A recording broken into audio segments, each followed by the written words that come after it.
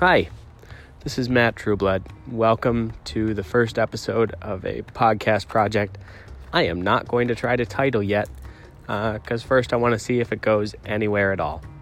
I'm recording this via Anchor, an app on my iPhone that allows me to record and distribute the podcast. Did this with a similar platform about a year ago. The episodes were sporadic.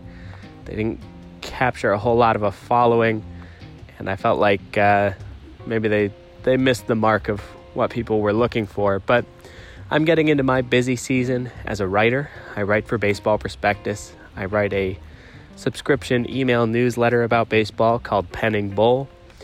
You can find out more about both of those things, by the way, at M.A. Trueblood on Twitter.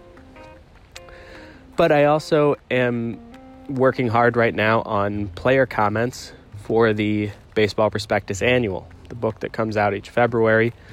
The behind-the-scenes work, the research, and the writing of those player capsules is really happening right now. And that, in conjunction with the playoff coverage I'm doing for Prospectus, makes this a busy time for me as a baseball writer, which is not my primary job. But nonetheless, it leaves me with some ideas that I don't have time to flesh out into articles, but still want to put out there and generate some discussion around. And so I'm going to try using this as an outlet for those. We'll see where it goes. For now, I'm going to also try a little bit of a focus on the Chicago Cubs. I grew up a Cubs fan just because of the way I kind of introduced myself to the internet and the first places that I wrote. I think people, a decent portion of the audience that might find these podcasts early on are going to be Cubs fans. So I'm going to hang there for a bit. I'm definitely going to also talk about league-wide issues. And I don't know the direction of this project, if it continues at all. But just to give you an idea, that's where we're starting. And it's an interesting day to be starting that. Today is Thursday, October 4th. The 2 wildcard games are wrapped up, and we're waiting for the start of the League Division Series. And those will kick off for the first time since 2014 without the Cubs being involved. They were knocked out after losing Monday in the NL Central tiebreaker and Tuesday against the Rockies in the NL wildcard game. In both of those games and in a contest over the weekend that they had a very good chance to win, the Cubs offense failed them miserably.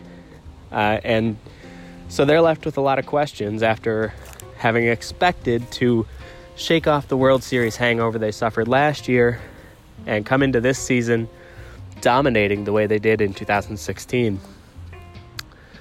Again, instead, they face a lot of questions this winter, and Theo Epstein held court for a long time yesterday with Chicago reporters, basically admitting to the fact that he's not sure what that direction will look like, that big changes are likely ahead for a team that is sort of in upheaval in multiple ways, and yet, interestingly, are locked into a lot of things as well.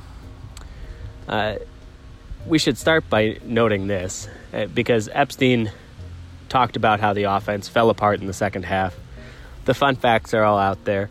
If you count the wild card game, the Cubs were held to 1 or fewer runs 40 times this season, which is as many as the Baltimore Orioles and more than any other team in the league. Most of that futility did come packed into the second half, and Epstein talked about the way many of their hitters just sort of fell apart down the stretch. That did relate to the brutal schedule that they had to play over the final 6 weeks. That's just bad luck, and they've had a fair share of bad luck over the last 2 seasons. If you go back even to 2017 and the way that weather influenced and ultimately derailed their transition from the National League Division Series to the NLCS, things just kind of keep nipping at the Cubs and making their season into more of a grind than the previous couple of years had been, and more than the teams that they're competing with have had to deal with, especially late in the campaign. That's not an excuse, though, and Epstein didn't use it as one. He did talk about that changes would come likely to the personnel on the field. He was not ready to talk about any potential coaching changes.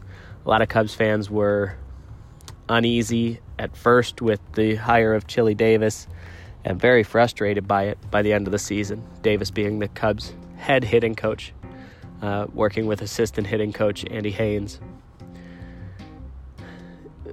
Epstein was careful not to lay the blame at the feet of Joe Maddon, who will be back next year.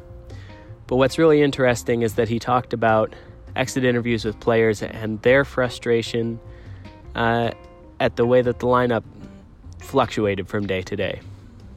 And they're not wrong. In fact, this is a fun fact of my own generation, I guess. But I have dug up that the Cubs had 10 players this season reach 450 plate appearances. 10 of them, and that's not only as many as any team has ever had, tied with the 1985 Angels, but 2 more than any National League team had ever before had.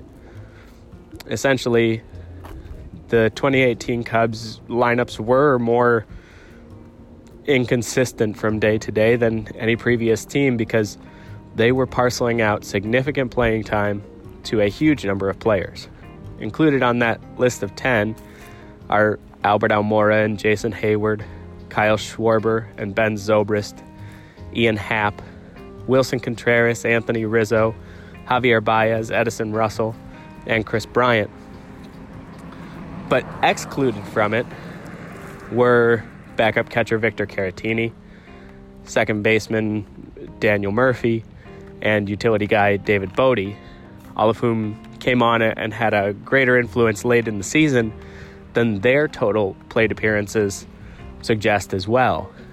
So this was really a team juggling and looking every day for the best matchups and making a lot of trade-offs from day to day. That can't be placed on Maddon because it wasn't wholly voluntary. A lot of those players either went through deep slumps and significant struggles, or in Russell's case, had off-field issues that interfered with his performance at certain points, we're sure, and then ended his season early, and justifiably, correctly so. Russell is one problem that will likely be solved for Maddon by next season, as the Cubs will probably move on without him. He's suspended through roughly the end of April next season anyway, relating to his domestic violence allegations by his ex-wife. But even failing that, for reasons mental and physical, having to do with a number of nagging injuries, Russell became almost unplayable by the end of the year. Still, there were guys who Maddon was forced to rely on at times who simply couldn't hit. Wilson Contreras buckled under the heaviest catcher workload in the league throughout the first 4 months of the season and was dreadful at the plate over the final 2. Injuries sapped the effectiveness and occasionally dragged off the field guys like Kyle Schwarber, Jason Hayward, Anthony Rizzo. Obviously, Chris Bryant was not himself for the vast majority of the season, even though he did play enough to be one of those guys who essentially got what we would call regular playing time under other circumstances. Going into next year, there are some of these things that they'll be able to solve, perhaps not in a positive way, but in a decisive way, just because of the natural unfolding of things. It's very likely that despite the great season he had, Ben Zobrist's playing time will be slightly downshifted. That's the pattern that the team has followed as they try to keep him effective and healthy while he's on this contract that expires after the end of next season, even as he moves well into his late 30s. With Zobrist playing slightly less or certainly not playing more than he did this season. And with Russell likely to be out of the picture, there are already some places opening up. But I think what the Cubs were hoping would happen with all of these moving parts was that someone would take hold of a position and assert themselves as an everyday player. Javier Baez came into the season maybe not quite that, and certainly he did make himself not only an everyday guy, but the everyday shortstop of the 2019 Chicago Cubs. But other guys failed to make the same sorts of claims. Kyle Schwarber's offseason conditioning program did work on a certain level, but didn't turn him into a Gold Glover in left field. And offensively, there were flashes, but never consistent success in the way that the Cubs had hoped. He puts together good at-bats, but tends to miss his pitch when he gets it. And the same can be said for Ian Happ. Albert Almora, whether under the hand of Davis or for some other reason, saw all of the power that he had demonstrated over his first two partial seasons in the majors absolutely evaporate this year. And without it, his value is limited, even as he has demonstrated pretty clearly that he can be a well above average defensive center fielder. Epstein didn't speculate on any sort of free agent expenditures, of course. It's way too early for that. He did mention that the Cubs just spent a lot of money last winter and that going out and spending a lot more might not be the solution to all their problems. He's not wrong about that, but there will still be clamoring in Cubdom for the team to be the top bidder on Bryce Harper. I have been resistant to that notion for longer than just about anyone else in this sphere, but I have to admit that they're close to needing something like that, even if you don't necessarily believe that Harper is the mega star that he's been at his best during certain stretches of the last few seasons and throughout the 2015 season. The Cubs need an injection of power. They need someone who consistently gets on base even when they're struggling. They may need to make the trade-offs necessary to acquire someone like Harper. And it may seem like there's no one like Harper, but that's less true than it was a couple of years ago, as Harper has had good but human seasons heading into his mid-20s. What'll be interesting is to see who the Cubs do think they can afford to bet on going into next year. Happ and Schwarber have really inspired no confidence in that regard. Jason Heyward asserted himself early this year, faded as the middle of the season came, battled some injuries. He is a tentpole of that clubhouse. He is a good defensive outfielder, even in center, especially in right. He's good enough at getting on base to make those other things more than enough to keep him around. The people who mention things like finding a taker for Heyward, dumping his salary somewhere, that is nonsense. Jason Heyward will be a fixture on the 2019 Cubs in whatever capacity. So if you figure you can pencil in Rizzo, Baez, Heyward, and Wilson Contreras, of whom, even as he struggled mightily down the stretch, Epstein was complimentary. It sounded like no blame is really being laid at Contreras' feet for the offensive struggles he encountered. It's something they want to help him through rather than even consider moving on from him. The team really respects who he is and how he competes, the work he's put in to become a better defensive catcher, even as his offense went off the rails.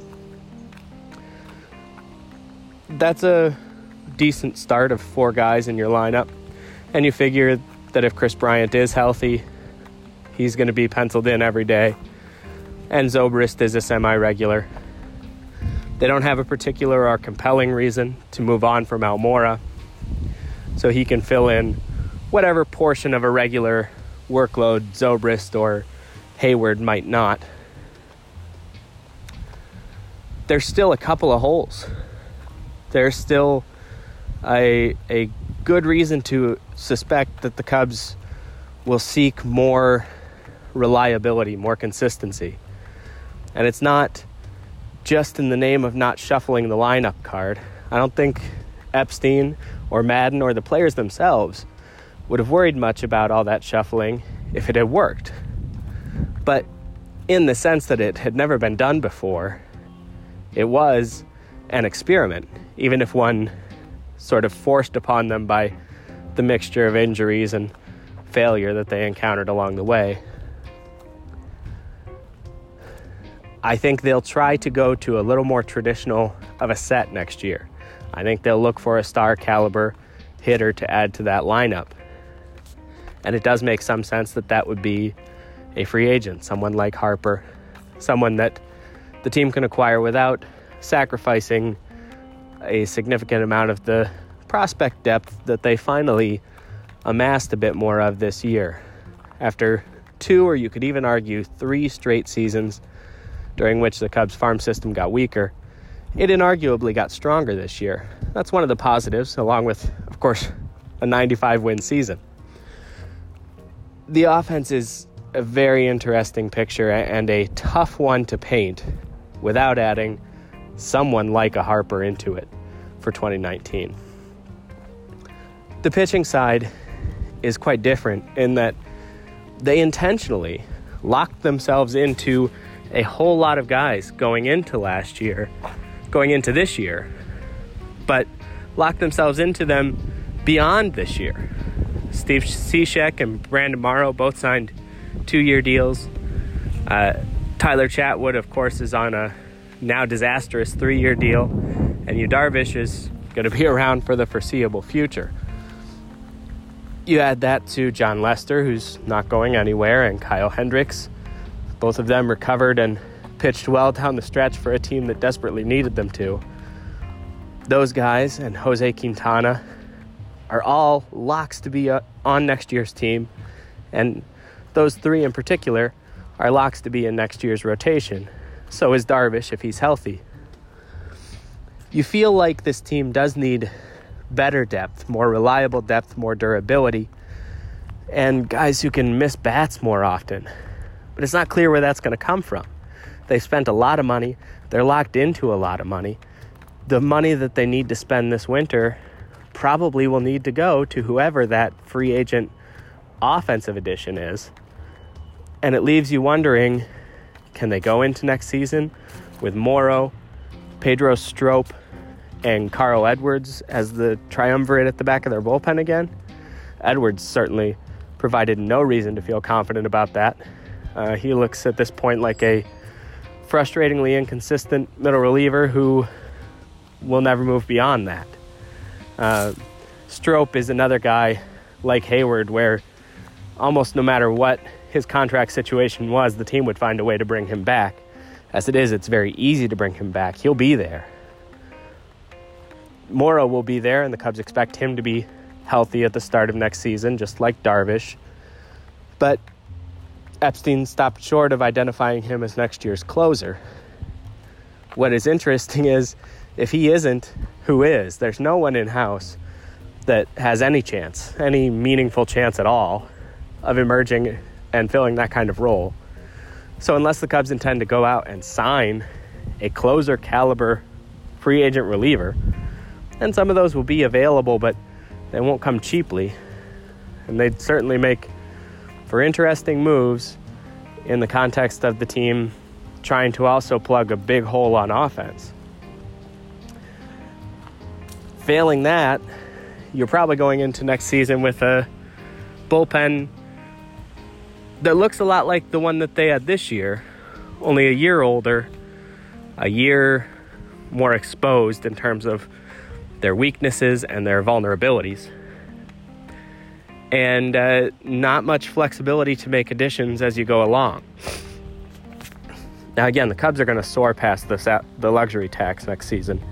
I can't foresee how they could avoid doing so.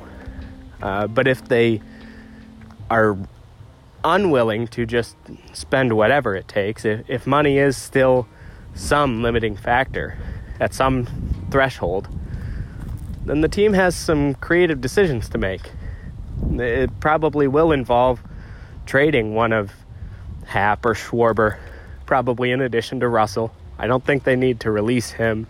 I think as he works through this winter, and especially if he can demonstrate at some point, demonstrate remorse at least for what he caused his partner to feel, even as he insists on his innocence in that matter, which I know most of us do not believe. But if he's dead set on proclaiming his innocence, he can at least demonstrate an understanding of where she's coming from. And he can at least demonstrate a better effort to mature, reach out to other people, and eliminate the isolation that has made his maturation so difficult. He's just not a guy who's ever fit in especially well with one of the easiest clubhouses in baseball history with which to fit in. And that part of it, while not without its roots in who he is and where he comes from, is on him. He needs to make those kinds of changes just as a person, just before anyone will feel good about bringing him back into Major League Baseball. He needs to adapt in ways that he has so far been unable to. At any rate, the Cubs are likely to trade Russell. They'll probably trade either Schwarber or Happ. I expect that they'll retain Almora, but that remains to be seen, I suppose. They're going to have to trade some of those guys and probably maybe lump a Mike Montgomery into that mix and try to make a relatively low-cost addition to the back of the bullpen by doing those things.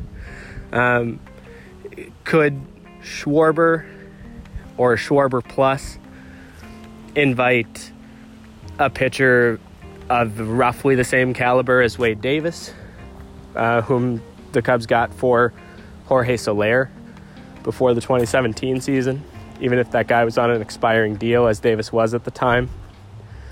I think that kind of thing is possible. But it's going to be very interesting because it's a Rubik's Cube. They don't have just a couple of clear and easy holes to fill. That's what the Soler for Davis swap was. They were coming off a World Series championship. They knew they were pretty well set, pretty much across the diamond. They made a simple one-for-one deal because they had a simple, clear, and limited need and plenty of resources with which to fill it. None of those things are true right now. So as they go into the offseason, there are a lot of different directions things could go, but it's very uneasy even for that front office as they admit to the fact that they just don't know who they can trust to be a productive part of next year's core and from whom they might need to move on. That's all for today. I don't know how often I'll be doing these or if I'll be doing them at all or if any of you will hear this. But if you do and you have any feedback to offer, please get at me on Twitter at MATrueBlood or through any other channels that you can find. Thanks.